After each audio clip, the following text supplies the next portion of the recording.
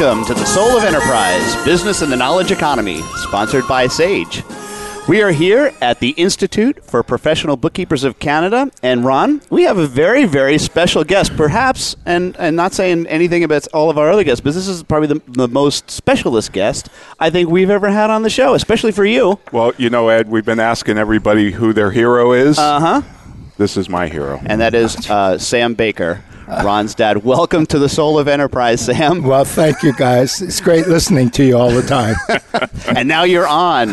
Yes. Scary. So we want to know all the dirt, Sam. What was he like as a kid? Well, if you ever seen Greg Kite's... imitation of him? Okay. Yes, yes. Outstanding. Now, I know a little bit about your story, and that you started, your profession was you were a barber. I'm a barber since 1955. Outstanding. So much fun. And you had to undergo a transformation of sorts in that industry, and it's one of the things that I know inspired Ron about change and transformation, and that was a certain little musical group from England. Liverpool? Yeah, Liverpool, England, called the Beatles. Uh-huh. They came on the scene after I was barbering quite a while, and they completely changed our profession. Our profession up to that time went through the Depression with no problems because the barbers could barter for eggs or meat or potatoes or bread. Because everybody had to get their hair cut. Yes, right? Everybody had to get their hair cut. They postponed the big investments, the travel, the new cars, whatever. But everybody in the barbers did real good during the Depression. Unfortunately, when the Liverpool Beatles came over, they changed the scene completely with their hair, and nobody wanted to go see the barber and get scalped because long hair came in. Uh-huh.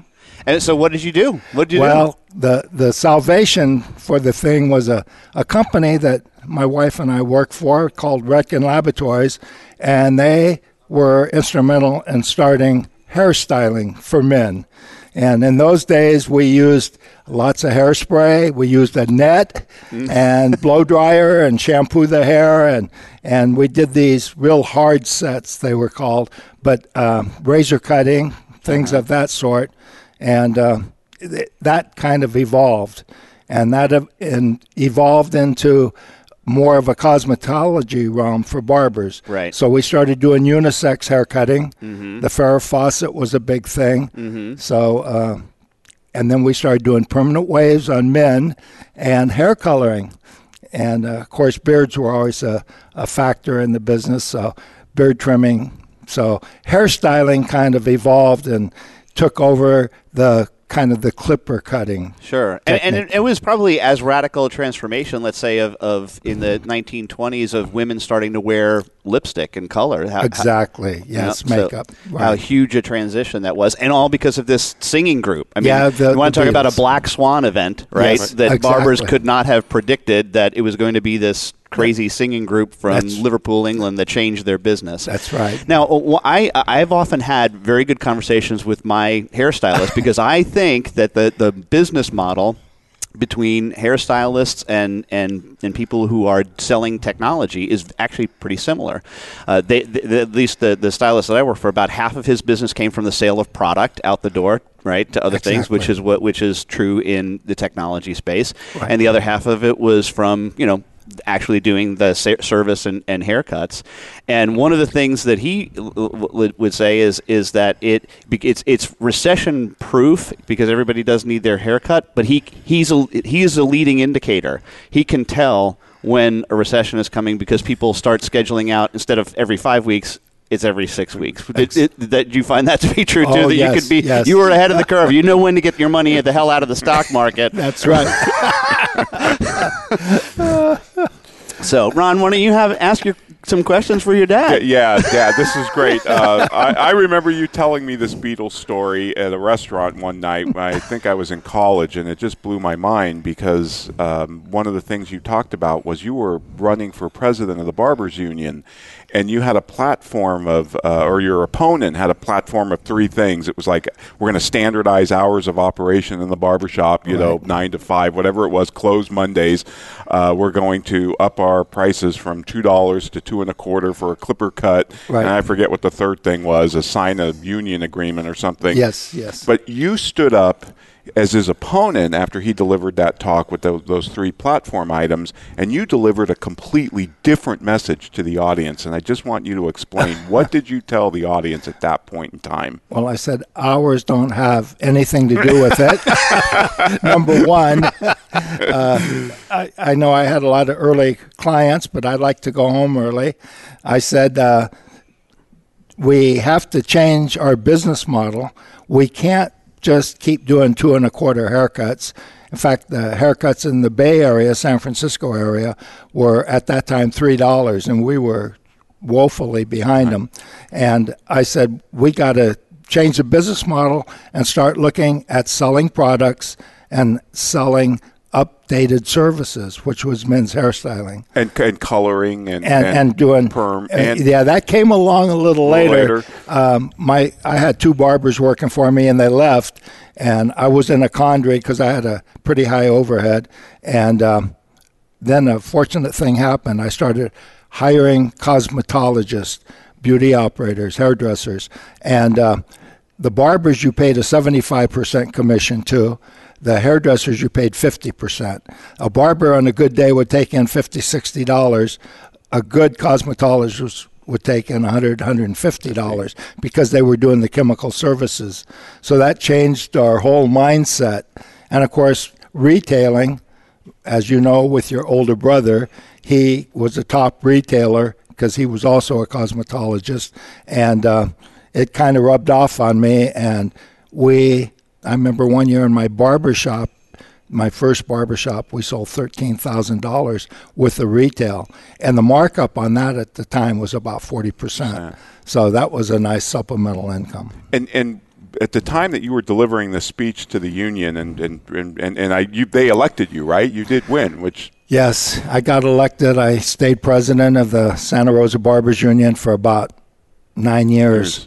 Total. And at that time also, in your first barbershop, you were running an experiment. You walled off the back room, and you did appointments only, and you did the hairstyling.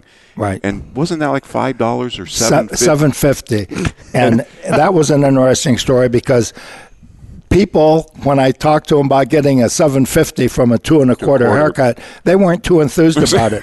So I would look at my typical client, my typical customer, and I'd say, I really like your hair. You got great hair. I'll tell you what, you book your next appointment in the evening. I'll give you a $7.50 hairstyle for $2.25. And I hear you say one client at a time, one customer at a time. That's how I built my business. And over a period of maybe 6 months, I had enough of those $7.50 jobs that I moved from the front chair because the barber always liked the front chair of the boss. I moved to the back chair, 4-chair shop, and put up a wall, and I cut hair by appointments only. On a Saturday, where I used to do 33 $2.25 haircuts on average, I was doing maybe 10 or 12 in the back room for $7.50 and making the same amount of money, working smarter, not harder, and that was very... Sounds to me, Ron, like the adaptive capacity model. It is. That's what we talk about. Okay. And that experiment worked so well that you moved your shop across town. You gave it what I thought was always been a great name, Hair is to Crat, so Hairistocrat.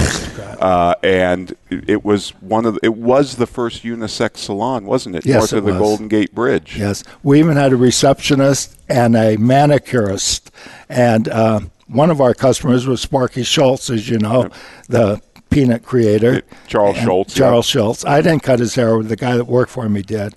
But, the Aristocrat was kind of a revolutionary thing in our small town. it's a great story out of innovation and just changing, the business model and also, trying to drag along your colleagues, and it's kind of like what we do. So when I heard this story, it's it was all like, coming clear to me now. Geez. It's genetic. It is. It's genetic. And I was kind of like a black swan because I was hired by Redken Laboratories out of the research and development department as a not a platform artist, but a RDD. RDD, they called us. Yeah, RDDs. And we would go around to shops, and I would travel Northern California, and I would go in and do a hairstyle and explain to them the technique and do the blow dry and sell products along with it. And I would have anywhere from 20 to 40 guys, barbers, at these things, and I just traveled all over doing that. In fact, that's how I met Janine. and of course, Redken was kind of like your IPBC, right? They were your education. You went there. They gave great education, and that's transformative. Yeah, and the similarity to the IPBC that I see in Redken is once you went there, we were like the Canadians.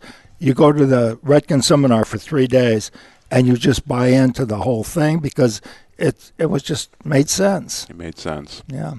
So, all right. Well, I get to ask you the exit question, but I'm going to put a parameter on it. Okay. And that is you can't pick this guy as your hero. All right. So, because I know that you probably would have said that. So, who is a hero of yours, and why are they a hero, Sam? A hero of mine. Well, I did have an older brother, and he was 13 years older than me. And when I was growing up, he was on Anahuita Atoll in World War II. And that was the last jumping off place before the invasion of Japan. That never happened because of the 2 bombs that were dropped. And he was a barber ahead of me. When I was in high school, he took me to the Barber College in Sacramento, California, and paid my tuition for the whole thing. He was at that time a policeman in Stockton, and his name was Melton R. Baker. And sidebar, we were in New Orleans. I see an MRB saloon. Janine and I go in. I says, MRB, that's my brother's initials. Well, was the Mississippi River Bottom saloon. Anyway, my older brother, he was kind of my hero.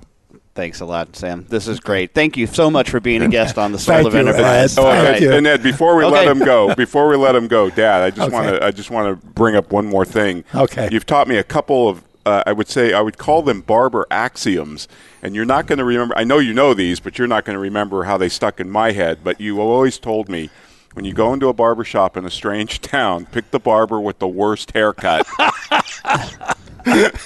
Because obviously he'll be the best barber in the shop probably. And then you've taught me something that has stuck forever, which is, in a barbershop with a bunch of guys sitting around telling fish stories, the first liar has no chance. That's correct. That's correct. What a great way to end our interview. Thanks again, Sam. Thank you, Dad. Thank you, Ed. Appreciate it very much.